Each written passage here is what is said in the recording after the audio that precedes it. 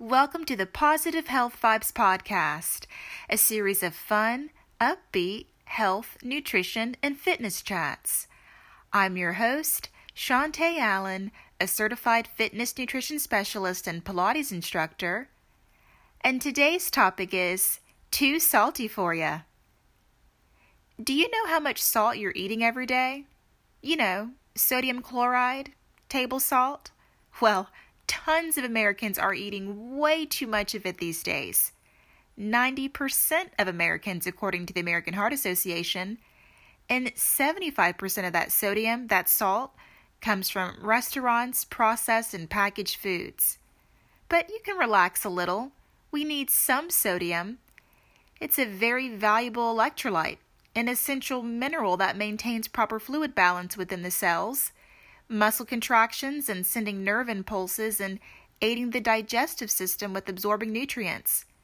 But we don't need thousands of milligrams of it every day to do those things. I know, salty foods can taste so good, and you just want more and more and more and more. It's sneaky like that. Seriously. It's used as a preservative to maintain freshness. It's used as a seasoning to add flavor. It's hard to avoid. However, for the sake of good health, it's quite necessary to reduce the intake of it.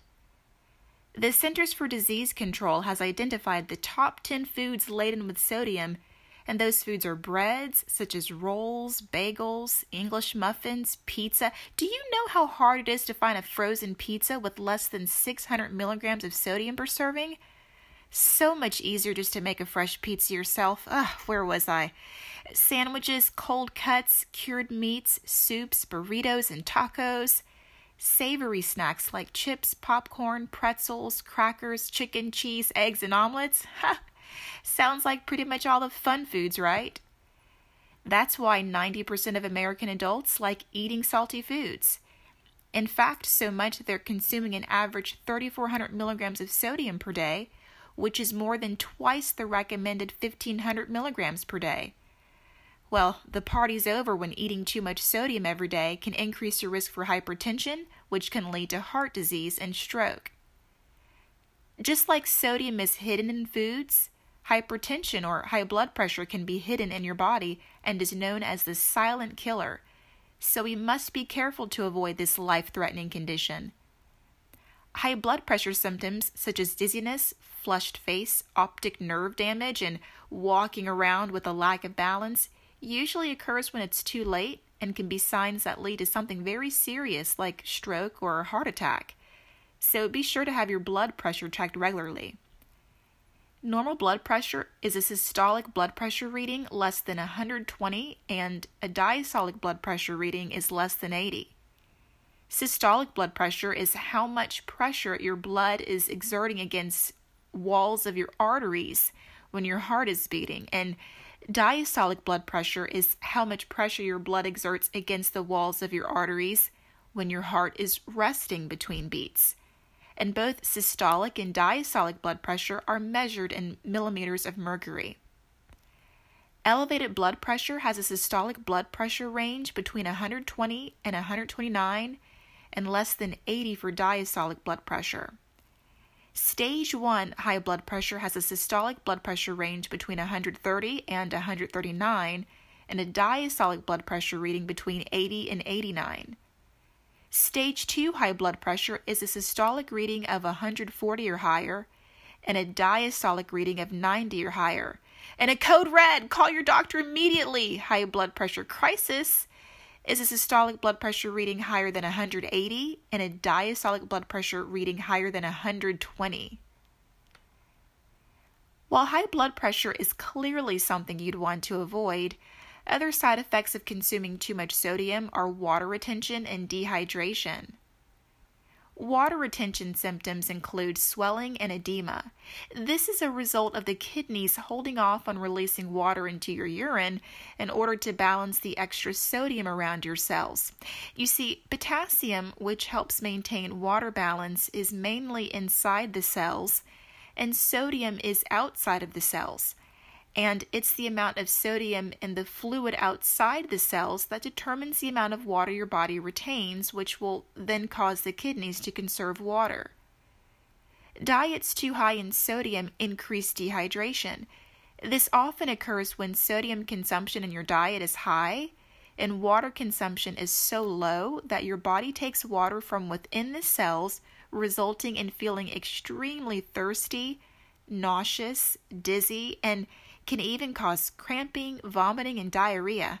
Ask yourself, was all that salt really worth it? Okay, so let's reduce the intake of it.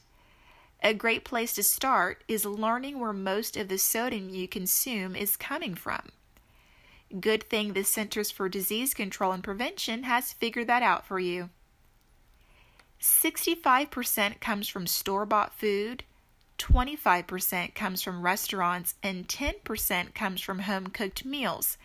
Can you say bingo? Basically, all you need to do is read nutrition labels when you're shopping for food at the grocery store.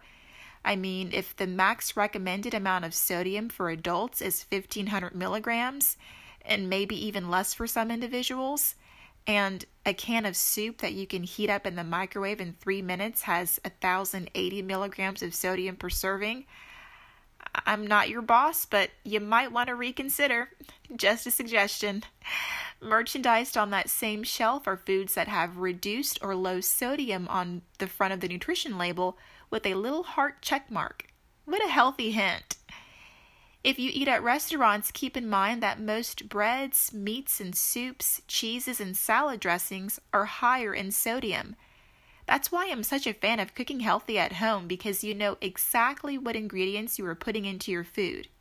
But in either case, when you go for low sodium foods, they're considered to have less than 140 milligrams of sodium per serving, and very low sodium foods have less than 35 milligrams per serving.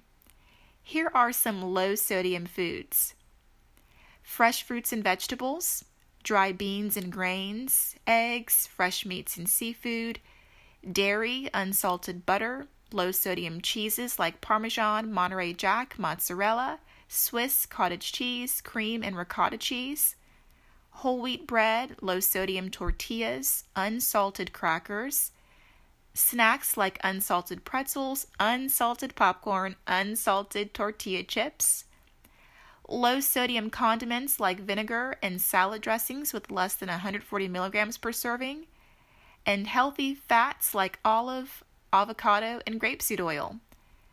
Remember, since sodium can raise blood pressure, which increases the risk for heart disease and stroke, unless otherwise directed by a medical professional, it's recommended that adults limit their intake of sodium to 1,500 milligrams per day and should definitely try to avoid eating more than 2,300 milligrams in a given day.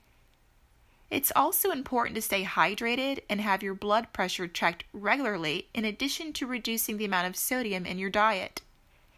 The easiest way to maintain a low sodium diet is to read nutrition labels when you're shopping for food in the aisles at the grocery stores, eat fresh foods and cook with them at home the healthy way often, avoid eating at restaurants too much, and that's whether you're dining in or zipping through a drive-thru, and reduce your intake of processed and packaged foods because more often than not, they're too salty for you.